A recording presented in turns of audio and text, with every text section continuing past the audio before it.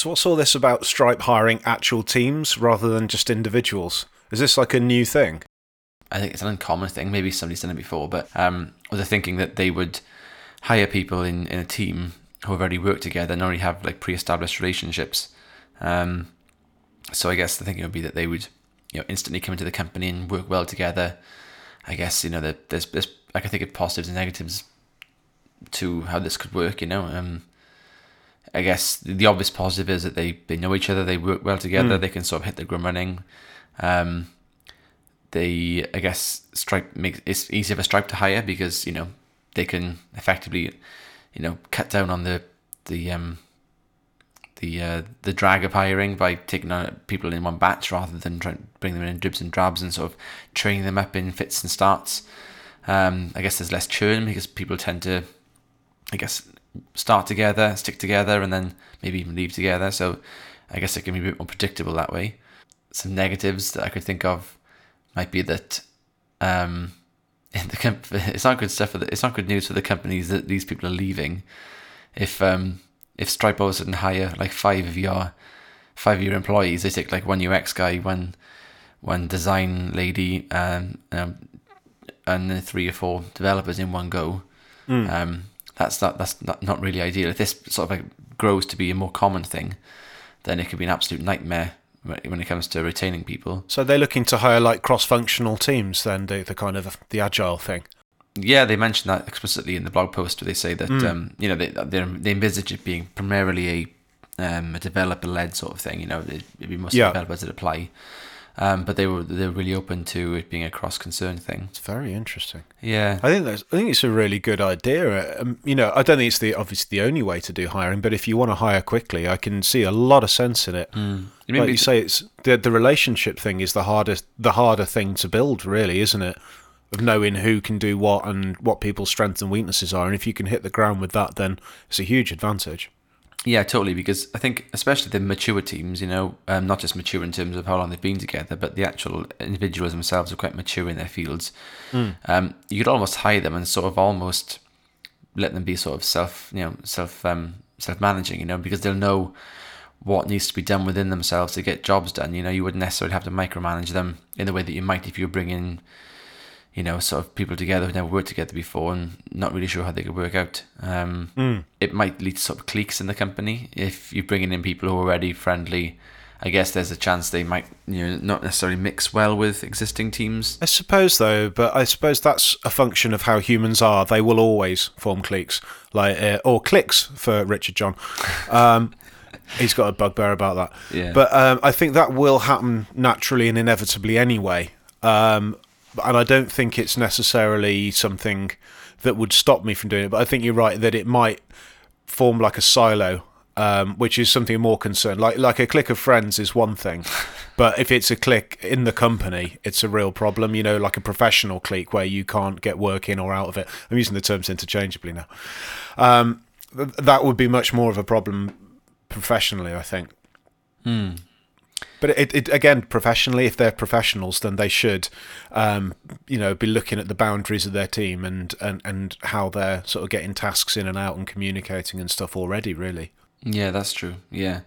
Alternatively, you could think that maybe they go in as a team, and then once they're established in the company, people start to sort of, form connections with other people in the company. That might work well for some, and then others might feel a bit sort of jilted. If you come in with somebody who you used to closely working with, all of a sudden you're not working with them closely because they formed relationships elsewhere.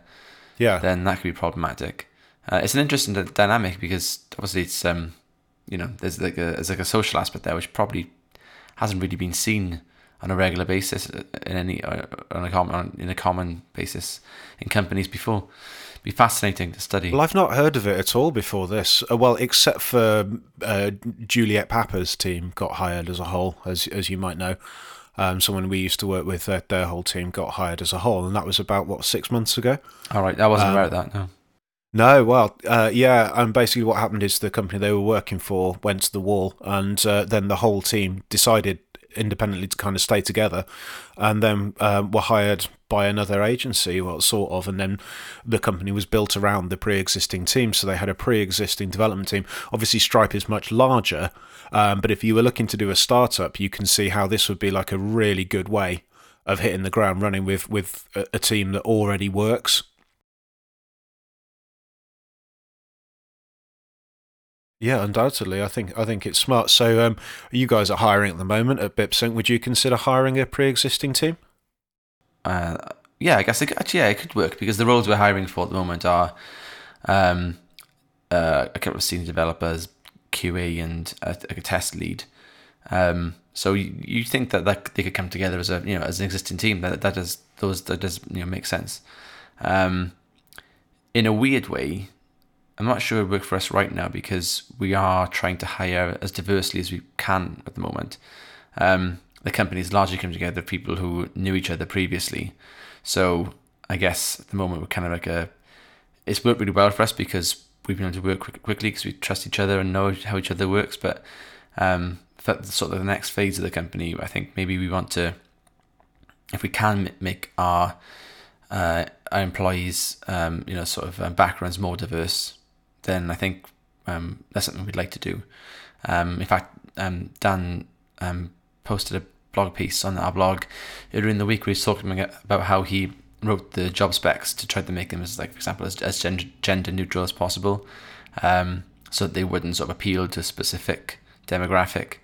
So we are trying our hardest to sort of be as diverse as possible. So then that kind of doesn't necessarily work then if you're hiring teams, because I think people tend to sort of flock together to to people who are similar to them. So I don't know whether you necessarily get as diverse a set of candidates as you would otherwise if you hired people who were sort of in a team pre-existing team. So yeah, maybe. I mean, I can see the benefits in it, and at someone like Stripe's level, and in sort of Stripe's field where you're competing with a lot of other companies to hire, it makes sense. I'm not sure it makes sense for a company like ours right now, but I could be wrong about that. What about you? What do you think about it? I would do it. I think it's a banging idea, basically. I'm far more sort of, I don't know, right-leaning, I suppose, politically, so I wouldn't really be concerning myself with diversity of anything but ideas. I don't care if it's a Martian, to be quite frank. If the person is coming in with interesting ideas, and I think that's the diversity that I'm interested in, and if the team represents that, then that's fantastic. I think it's a really good way to grow a company, I think, and it's something that I think warrants trying. Warrants trying. Warrants trying. All right. I think it warrants trying by somebody who's got deep enough pockets to kind of absorb it. But then again, hiring is always a gamble. Like I don't think anyone's got a foolproof hiring system that someone will fit and be productive and be happy in the company. I think a lot of stuff has been tried over the years, but this is the first time I've heard of a large organisation trying something like this. So I'm really curious to see whether it's a good thing, because bringing a lot of people in quickly obviously affects the culture of an organisation, because you bring in like new personalities, etc. But bringing in a team brings in existing dynamics as well, so that's a whole other thing, sort of sociologically, if you like. But technically, which is where I usually come from, that's sort of the way around that I think.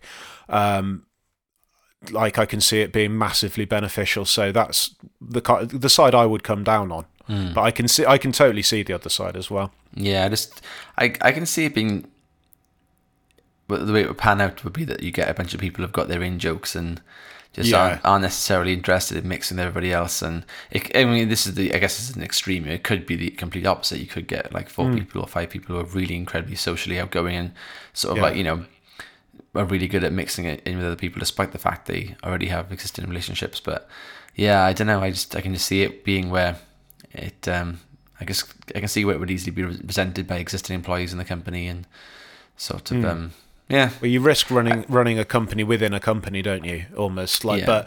but I would contest that happens anyway, and that's kind of a function of human society, is that we're sort of tribal at the micro scale and the macro scale, and we tend to form our little tribes within our bigger tribes. And it's like you got the football fans, and then you got a subset of the football fans that support Team X, and then you got the subset of the football fans that support Team X that like to wear casual sportswear. And then you got a further subset of those that like to get involved in fights. But you can't turn that pyramid the other way around and assert that football fans like violence, if you see what I mean. Right. Yeah. But what I'm saying is that you've got this kind of Russian doll effect of cliques, but you could also identify other cliques that those people are in other spheres of their lives. They might be like, in the young parents club, or they might be in the singles club, and all this kind of stuff. And everyone is many things to many people at every phase of their lives. And, so I just think that trying to overthink the sociological aspects of trying to run an organisation, you can kind of stand on your own fingers to an extent and make problems that aren't already there by overthinking it. And I just think it's like something that I would give a go and just see if it does work. And like you say, with a different team, it depends totally on the team, totally on the company. It's just, but as an idea, I find it really interesting. Yeah, I could see it maybe being more effective for companies who employ people remotely, because if you don't have, if these people are going to be separately, like geographically located separately anyway, then it'd be great, because you've got a bunch of people who work well together, socially sort of compatible, and you don't necessarily have to worry about them integrating with the rest of the company, aside from on the occasional basis. That's a very good point. Yeah, because of course I work remotely, so obviously my thinking is going to be coloured by that. I guess you and Catherine could form a duo, a code UX duo. We always said we'll never work together, just because it's like, obviously we love each other to bits, but I think it's that pressure that could put on your marriage. I think that could be quite tricky. Yeah, I know people who do it. I know people who are husband and wife teams that do that kind of thing, but I just think, it feels like a bit of a pressure. Yeah, I don't know. It's not for me. I'm not sure what you talk about when you go home in the day. Yeah, exactly. Yeah. How was your day, love? Well, you remember, Gav, you brought that website down, didn't you? You tool. Yeah. Yeah. So I'm interested to see if they actually they actually hire some people who are using this scheme now. I'd be surprised if they didn't, given they've put some effort into marketing it, and whether they'll report back and whether it was successful or not. But because the thing is, I think your company's example is quite interesting, because you're a dozen people at the moment.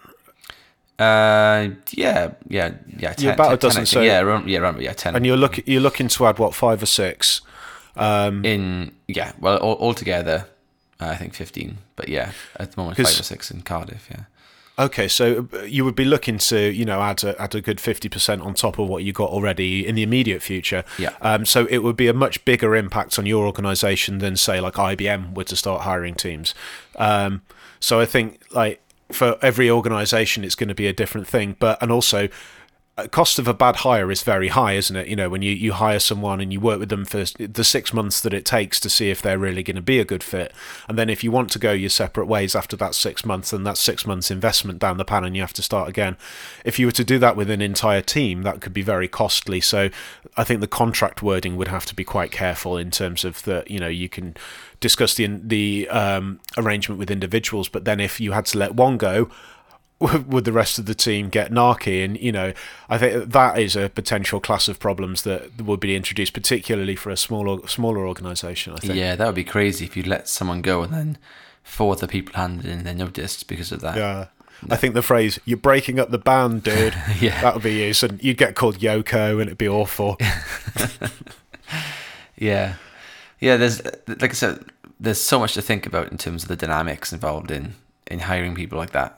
And then how you manage them. And there's a lot to it, because I used to be involved in hiring a bit at our last job, and I sort of enjoyed it at the time. I enjoyed doing the interviews, but I think it's because I was young enough not to quite feel the pressure of what it actually meant to the business if I made a bad hire, or contributed to a bad hire. Obviously, I didn't have the control. I mean, do you feel that pressure? Because you do some interviewing, right? Yeah, funnily enough, I have the exact opposite, where I was really conscious about getting it wrong when I was working with you in the last place, and actively sort of avoided hiring if I could, for 2 reasons. Yeah. One that I was nervous about getting it wrong, hiring somebody that I then didn't want to work with, or cause problems for somebody else, or cause problems for the company. And secondly, I didn't like being responsible for somebody not getting a job. Like, Yeah. ideally, I want everybody to get a job, and then if there were a couple of good candidates and you had to pick one of them, I feel really awful for the one that didn't make the cut, or the two that didn't make the cut, and it used to really bring me down. So I just thought, I'm best off out of it. I'd rather let somebody else who enjoys it, and is good at it, and like yourself, do that sort of thing.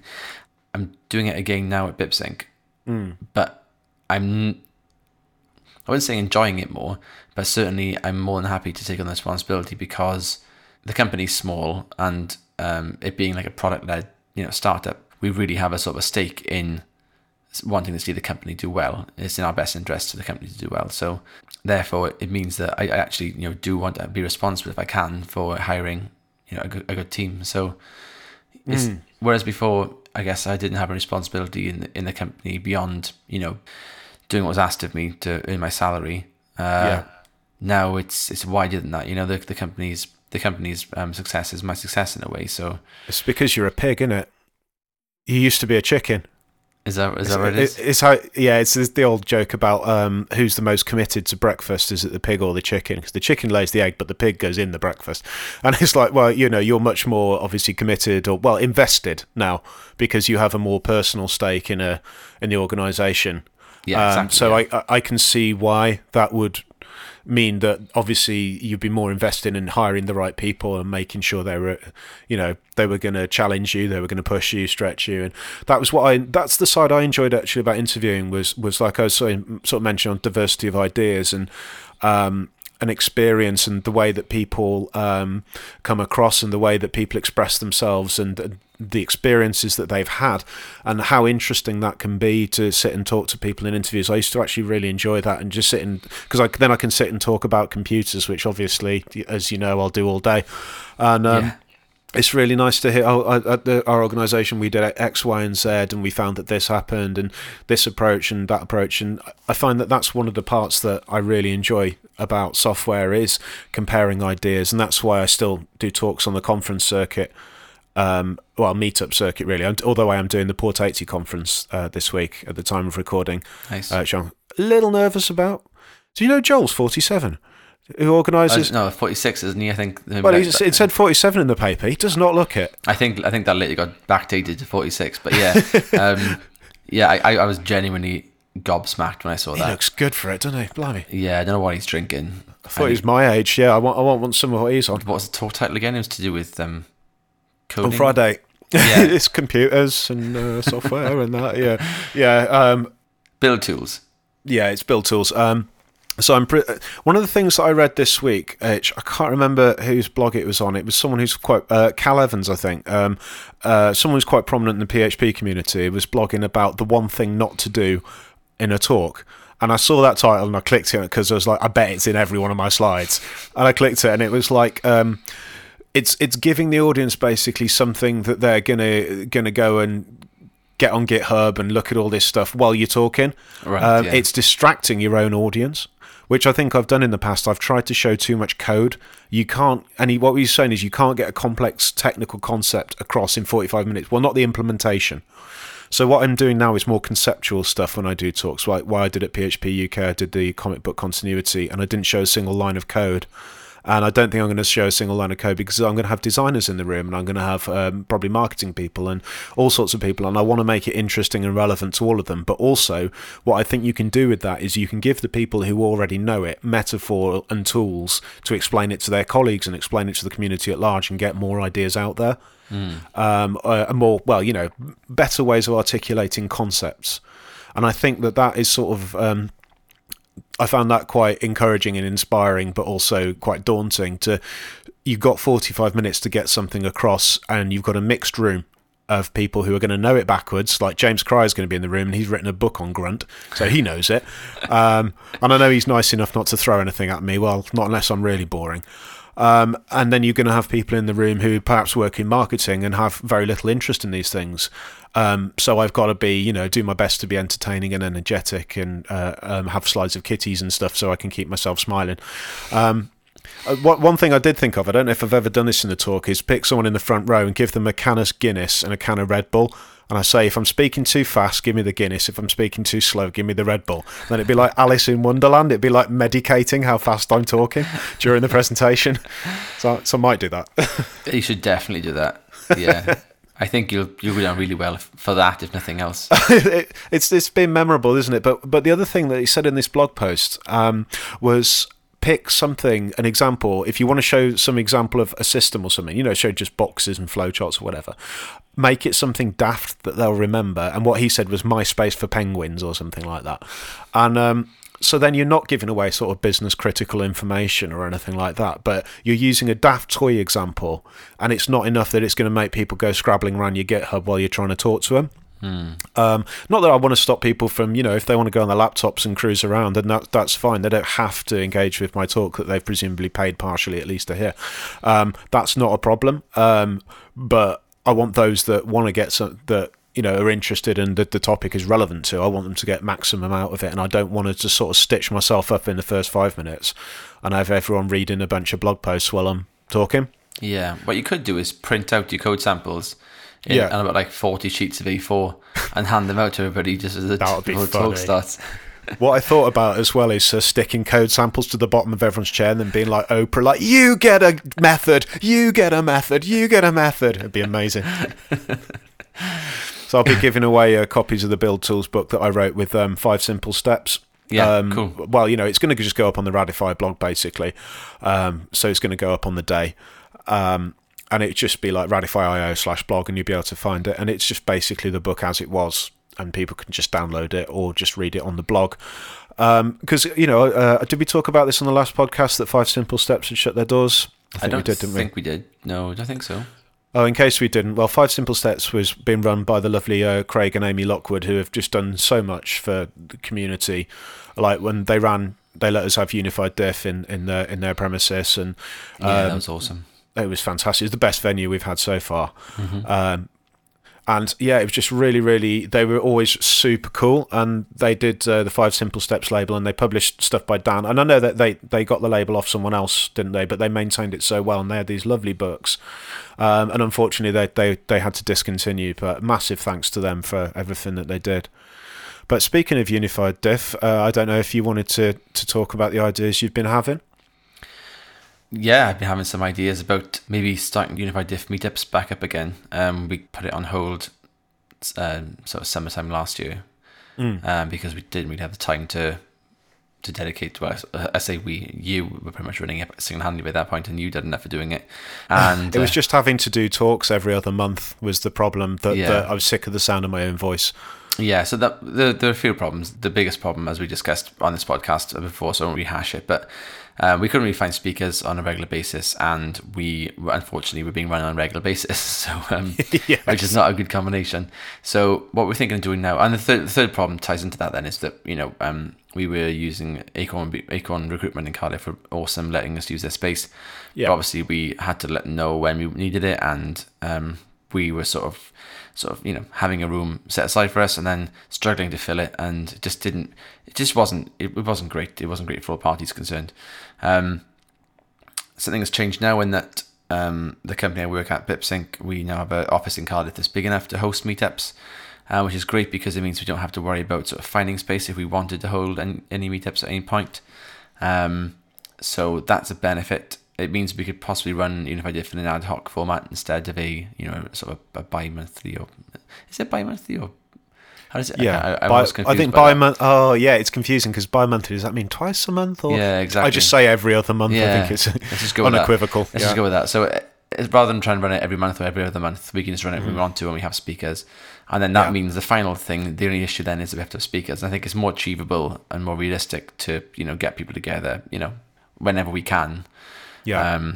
Rather than trying to pressurize ourselves into finding them, and so that becomes the big problem then is speakers. So we're going to give it a go, hopefully again sometime in the summer ideally is when I was thinking, and because all we need really is 2 speakers. If we can't find 2 speakers to speak at some point in the next 3 months, then that's pretty dire. So in all likelihood, if we can do it, if we can find people to speak. Because the other thing is that we don't want it to be us speaking as well as what you've said. And I agree with you.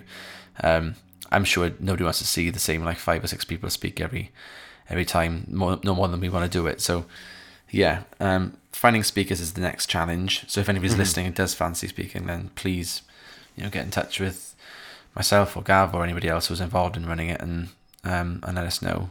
Because at Unified Diff on Twitter is one way you can get in hold of us. Because it would be great to start it back up again, just purely because even though there's still quite a good set of meetups in Cardiff, they tend to be all specific, or rather they target a certain subset of technology or programming or coding. There's the Microsoft stuff that Steph Locke does. There's more sort of company-ish ones, focusing around startups, and that like the Cardiff Start group, and we still don't really have just a general tech meetup since we stopped doing it. So we could have something, even if it is very sporadic, I think. Oh, I agree.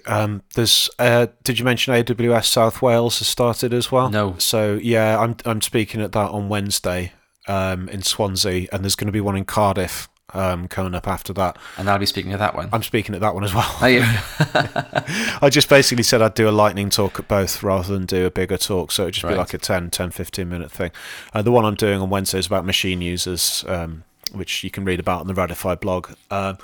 So yeah, I'm quite excited about that. They're going to broadcast it in VR.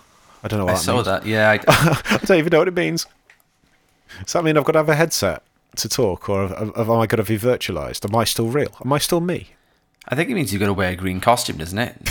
I've got that green backdrop though, but every time I use it, people think I'm in ISIS, because it's just like the same colour background that they use in all the ISIS videos.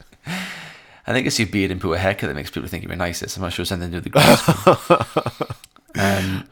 Yeah, so I'm not 100% sure what I'm going to be talking about at the Cardiff one. I was thinking maybe it's something to do with.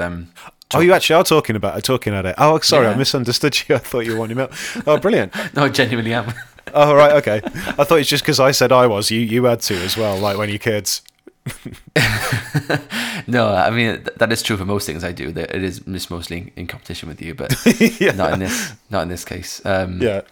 I was talking about how we use AWS's facilities to encrypt data and make sure that data is secure. I'd be interested in that. Definitely be interested in that. Yeah, it'd probably suit a lightning talk more than it would a bona fide sort of fully fledged thing. So it depends on how long they want me to talk for. In their best interest, probably not very long. Well, most of the talk slots on Wednesday are like 20 minutes. Even the Amazon guys one's down at 20 minutes. So I think if you're aiming for 10 to 20, I think you'd be golden. I think. I'm not doing a lot of AWS stuff at the moment since Matt Wiltshire joined us. He's sort of taken over a lot of the systems management design sort of stuff. So, but the stuff I was doing sort of like last year, mostly centered around that, sort of making our architecture more, secure from a data point of view.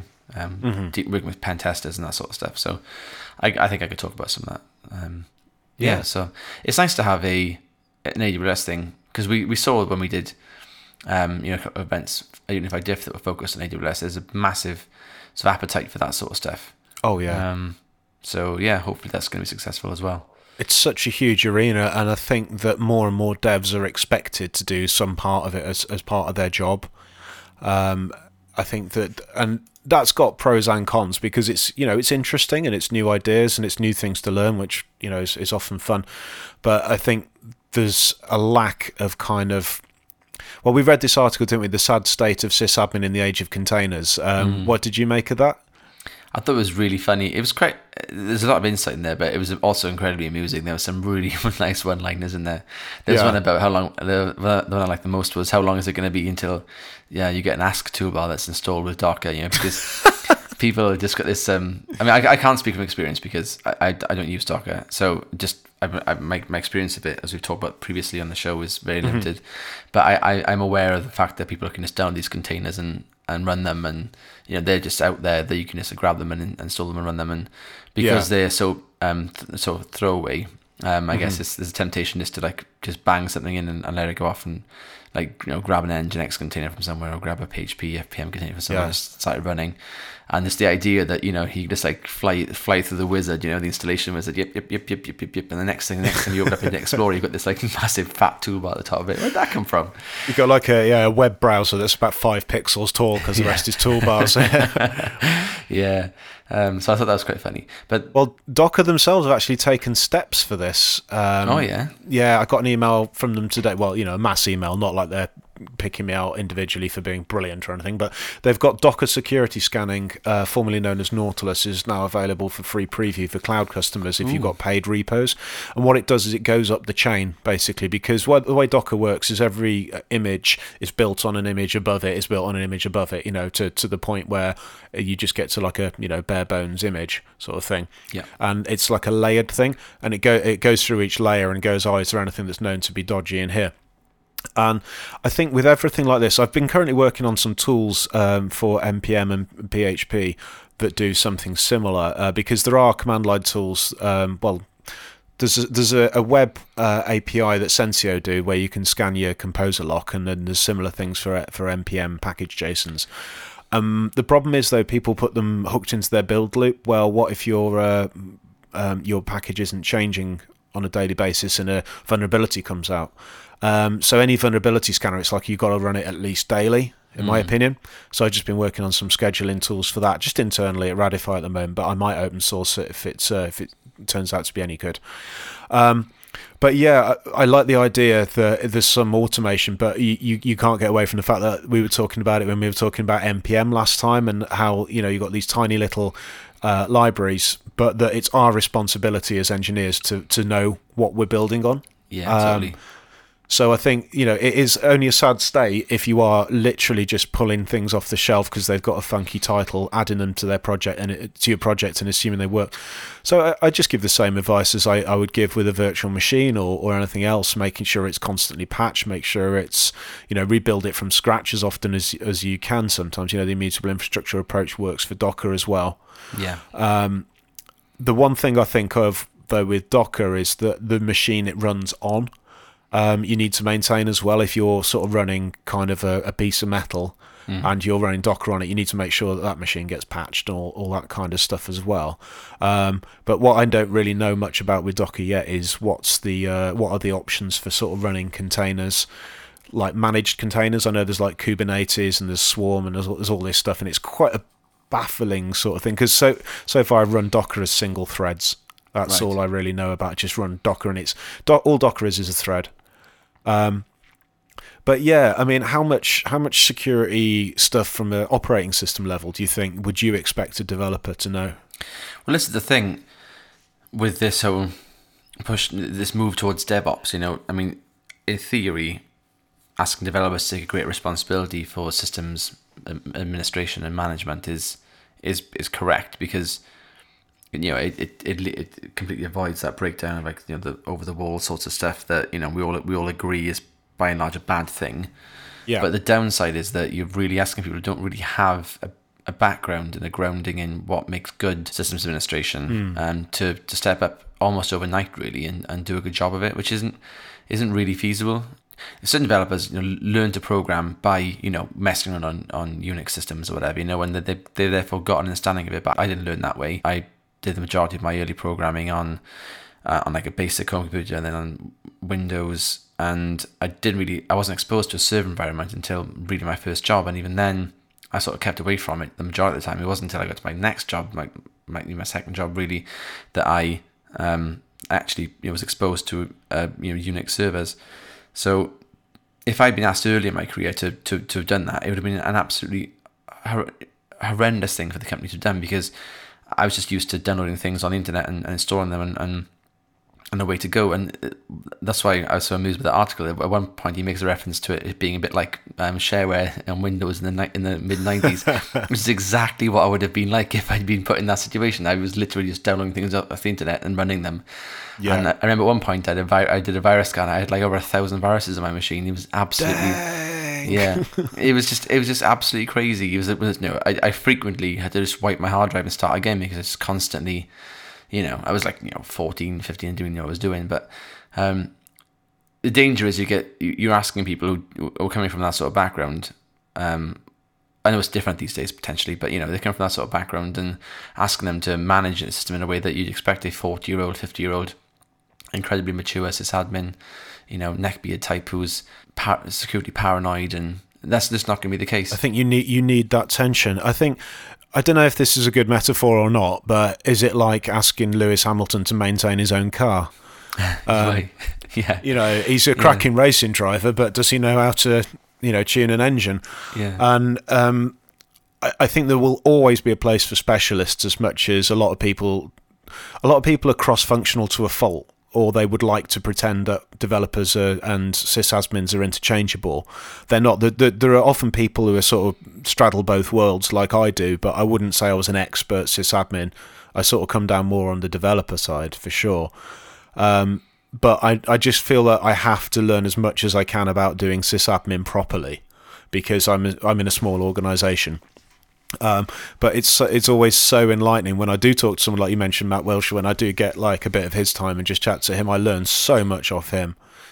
And I just write down what he says and go away and Google a lot of the time. It isn't even just the experience; it's the interest as well. He's genuinely interested. He goes home and he loves it. Actually, works on this stuff. And for me, I would never in a million years do that. I can sometimes barely bring myself to go home and mess about with code. I certainly wouldn't go and do it with sysadmin stuff, unless I had an obvious reason to do so. There's that thing where there's going to be a line at some point. Developers are going to draw a line as to what they are capable of doing, what they're willing to learn to be capable of doing, and that's the point where things can break down. There's an example in that article about piping stuff straight into running a curl command and piping it straight into Bash. I remember when Composer was launched, that was the recommended way to install Composer.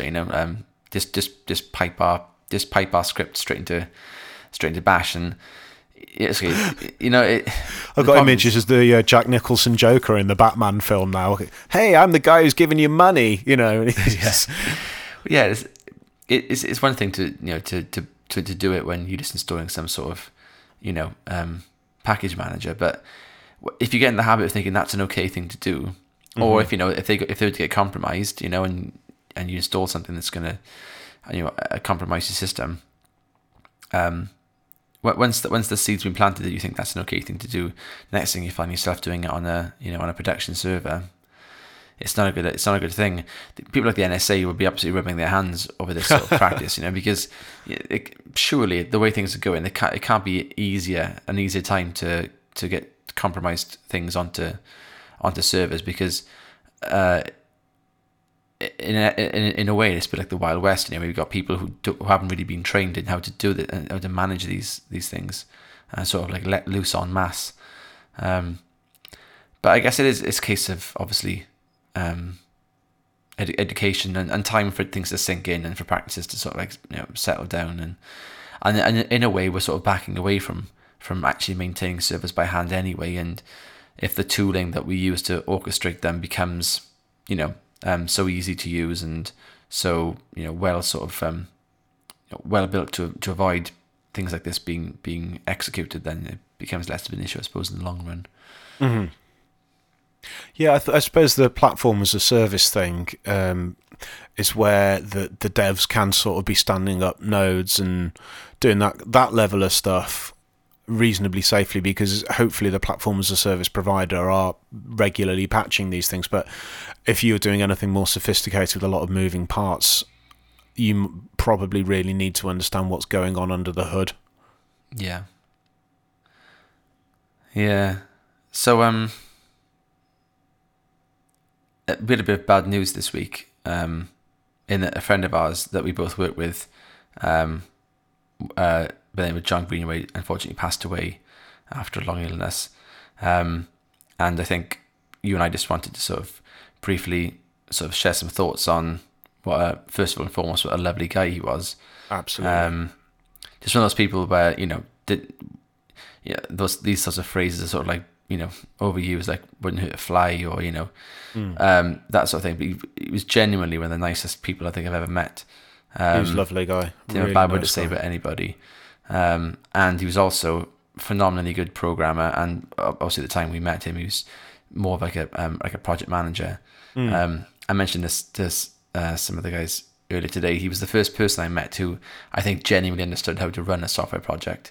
Yes, I think that's true. Everyone else had vaguely really good ideas, but he was absolutely sort of just single-minded and confident, and it just it was a bit of a I guess a bit of epiphany is the wrong word, but seeing him sort of put that into action in such a methodical way was a massive sort of inspiration for me in terms of how to treat software development in a professional manner, and learned an absolute lot, shed load from him, and he's really going to be missed. It's a sad loss for our profession in Cardiff for sure, because he had a big impact on a lot of people, and it's really sad that he's been taken from us so early, I think. Absolutely. I just echo that. John brought order to chaos. He was always very calm, very composed, and I never got to know him super duper well. We worked with him for not as long as I would have liked to, but he often would come to Unified Diff, and I was on the pub quiz team with him once, and we absolutely dominated everyone. He's just that damn good.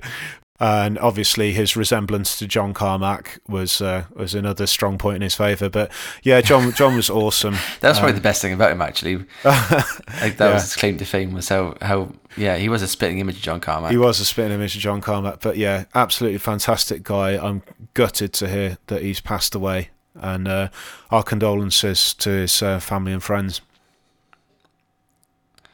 So the last thing that we sort of had down to speak about was what's the good and the bad about working in our profession, being a software developer or an engineer. There are a couple of I saw a post on Hacker News, a guy called Brett Slatkin was just listing the negatives as he saw it of working as a developer or as a tech lead or as a manager. And he said that he was listing these things because he thinks that it would be nice for people to sort of see them and look basically what we've got to work towards in terms of improving the quality of our profession. He wasn't doing it in a particularly sort of negative way.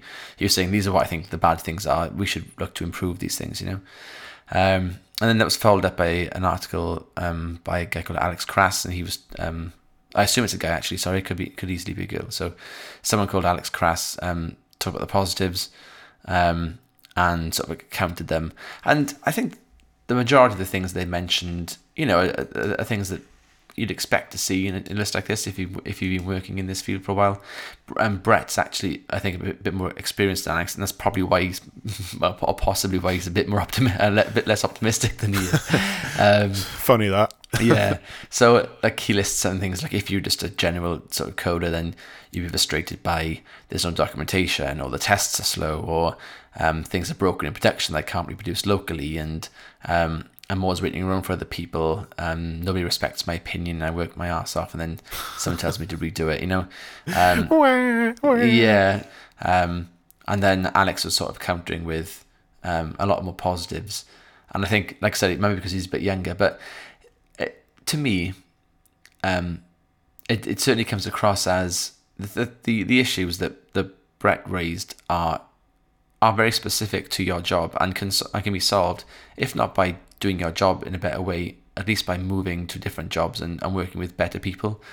Whereas the upsides that Alex mentions, like money being quite good, he finds that his income is in the top 20% in the US, and even better as a percentage in the world, which is true. I mean, I think it's one of the better paid jobs you can probably get now as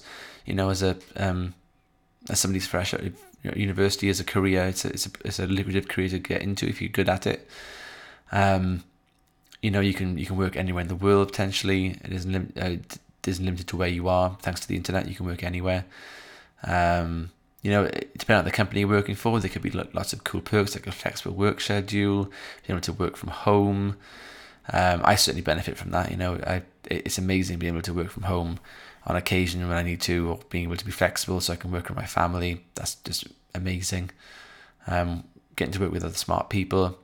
I still sort of fall on the optimistic side. I think, having read both articles, I think, like I said, I can deal with the issues raised in the negative article by just basically taking it on the chin and making a change for the good, Whereas the positives are pretty much true wherever you are, whatever's happening. So there's a lot to be thankful for, I guess. But where do you fall in that? I guess.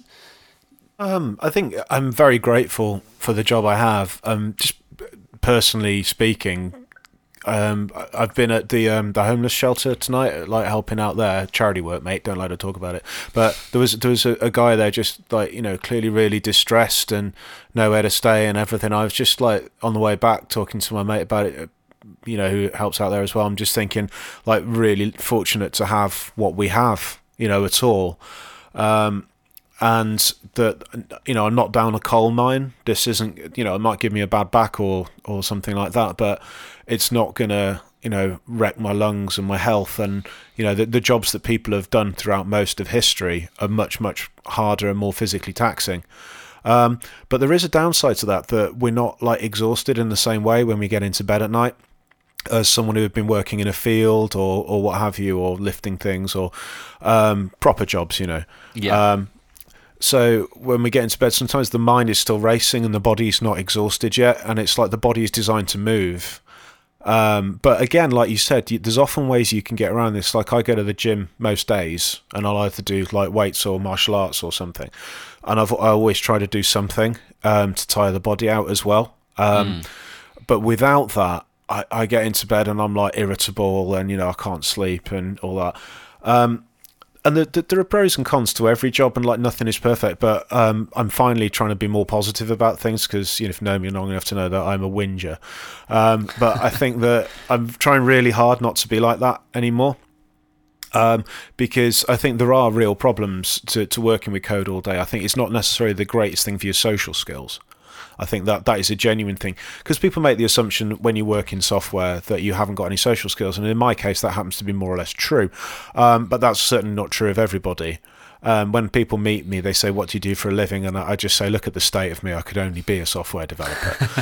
And that is the truth, because I am very scruffy and very, very unkempt, and I could not get away with the things I get away with. I used to be very cheeky, and I think in past jobs, I think I used to take the mick a little bit and get away with murder because I was reasonably good at what I did. And I feel like a lot of regret and a lot of shame about that now. And that's almost a pro and a con, that I could get away with being an idiot, but that I did get away with being an idiot, if you see what I mean, like an unruly child. And I think working in software kept me a man-child until my 30s, partly because I wasn't sort of pushed in the same way that people in jobs with more social interaction are pushed. I could sort of put my headphones on and lock myself away for most of the day. So I think that you don't get the same opportunities to grow socially. And I think most of us don't want that, and most of the time I don't. I'm a terrible introvert. It's not a bad thing to be, but I'm a strong introvert. But yeah, I have that instinct to be sociable. Yeah, I mean, I've met a lot of people who are genuinely introverted. I wouldn't put you in that category. I think you're quite a social person. You don't get involved with running meetups, and therefore, I suppose that's true. Yeah, I suppose that is true. It could be a lot worse. I mean, I do agree that you aren't necessarily the most social person I've ever met, but I wouldn't sort of say you're introverted or anything. I do that defensive wetting myself thing when girls look at me, didn't I? Back in the day. Did you? Remember that? Yeah, when girls used to look at me, I just wet myself like an octopus. Or is it a squid? I wasn't aware that's what that was, but now you've said that, it answers so many questions I had. I was just nervous. Yeah. I think you spend all day in your head, pretty much, if you're a dedicated developer. Yeah, that's exactly. I think you've nailed it with that. And therefore, I think certainly I find it hard to transition sometimes back into spending time with the family or something. If I've been sort of concentrating hard all day, to sort of get back into sort of using your tongue and actually thinking about somebody else's point of view for a minute. That doesn't necessarily come easy straight away. So there's that angle to it, I think. obviously, ideally, you should be working a job where you're exposed to people on a fairly regular basis. So it's about making time then to sort of break out from your actual, coding tasks and taking advantage of your co-workers to sort of keep you a bit more, sociable. But it's not always feasible. And it's not always something you want to do if you've got a big job on. You want to concentrate, and you don't necessarily want to be pestered or bothered. So yeah. It's hard working in a remote team for that. Another reason I go to the gym every day, because I see my mates there, and like I help coach Thai boxing and boxing, and that's really good to do a bit of teaching, and that keeps my hand in the social game. But sometimes my wife will get home from work and she'll be talking to me, and I'm just sort of going yeah, and I'm not really listening, and then I'll catch myself doing it. I'm like, oh, I'm sorry, I've still got my head in this problem from earlier. And working from home, you feel like you're never off, but that is such a zeroth world problem. And I'm aware of how ridiculous it is as I say it, and really, I'm really blessed. Hashtag blessed. Yeah, absolutely. That's the thing. We are, and that's the point of the article. There's the more positive one is, I think, by and large, we are quite blessed to be in a job that's, has incredible rewards for very little, sort of inconvenience to ourselves. Like you mentioned, we're not sort of working in the field, getting tired of it. We can become tired every day. Kara's father's a foreman at a carpentry firm, and literally falls asleep most nights because he's so tired from the work he's done during the day. Even if I worked until I was 60 odd, or wherever he is, like mid 50s, I'm sure doing the job I'm doing now, if I was still doing that, I wouldn't be in that sort of situation. It is not hard graft. It's not dangerous. It's not the sort of thing that's going to... It's quite dangerous, because I've just found 2 wasabi peas under my keyboard and I'm going to eat them. No, I'm not dying it. I don't think so, anyway. Oh, it's like cardboard. Oh, that was horrible. I shouldn't have done that. Sorry. You just completely destroyed my point there. Sorry. You could have dropped dead. Yeah. So, yeah, I think we're very lucky that that Brett guy, he needs to lighten up a little bit. Yeah, I think there's such a thing as identifying problems and taking steps to fix them.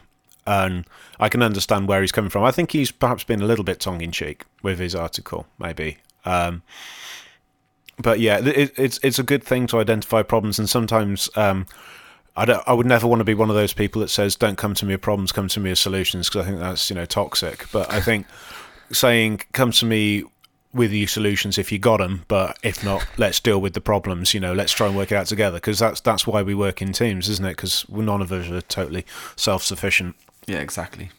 Yeah. You make me hungry now. You mentioned those peanuts, and I think I'm going to eat some food. They were horrible. Yeah, I know. I've got a like a pot of tuna light lunch, semi-finished stuffed peppers downstairs. They're about 7 days past their sell-by date.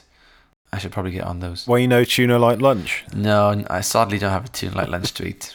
I managed to keep a tuna light lunch on my desk for, well, I was given it for Christmas in a very strange box by my father. I won't go into that, but it was basically, he gave this tuna light lunch to me. Told me he really enjoyed them. And I looked at the sell-by date on it because I'm suspicious about fish in packets. I don't really understand how that works. And it was due to expire, I think it was 2013, and this was 2009 maybe. So I thought, I know what I'll do. I'll actually wait until the day this thing expires, and then I'll eat it to see if it's still okay. And I kept this thing on my desk for about 4 years, and numerous times people questioned why it was there, and I explained. And then come the day it expired, it was June the 12th, 2013. I realised I could not bring myself to eat it.